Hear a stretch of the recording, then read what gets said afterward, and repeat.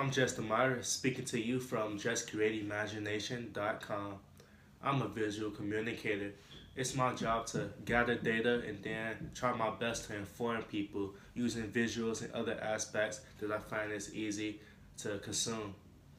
I also have a service on my online website where I take images and ideas from people and then turn them into graphic content or digital content that they can use for whatever needs they may be.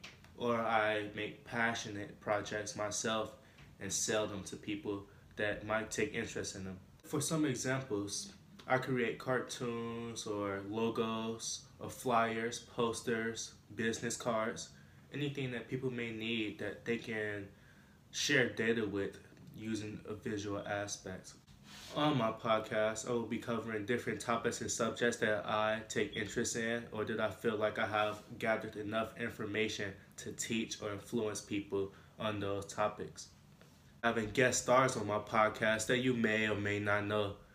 These guests will be conversating with me, having debates that we agree or disagree on to help inform people based on our perspectives. That said, all statements that I've spoken on my podcast are just opinions coming from people's experience of what they learned recently.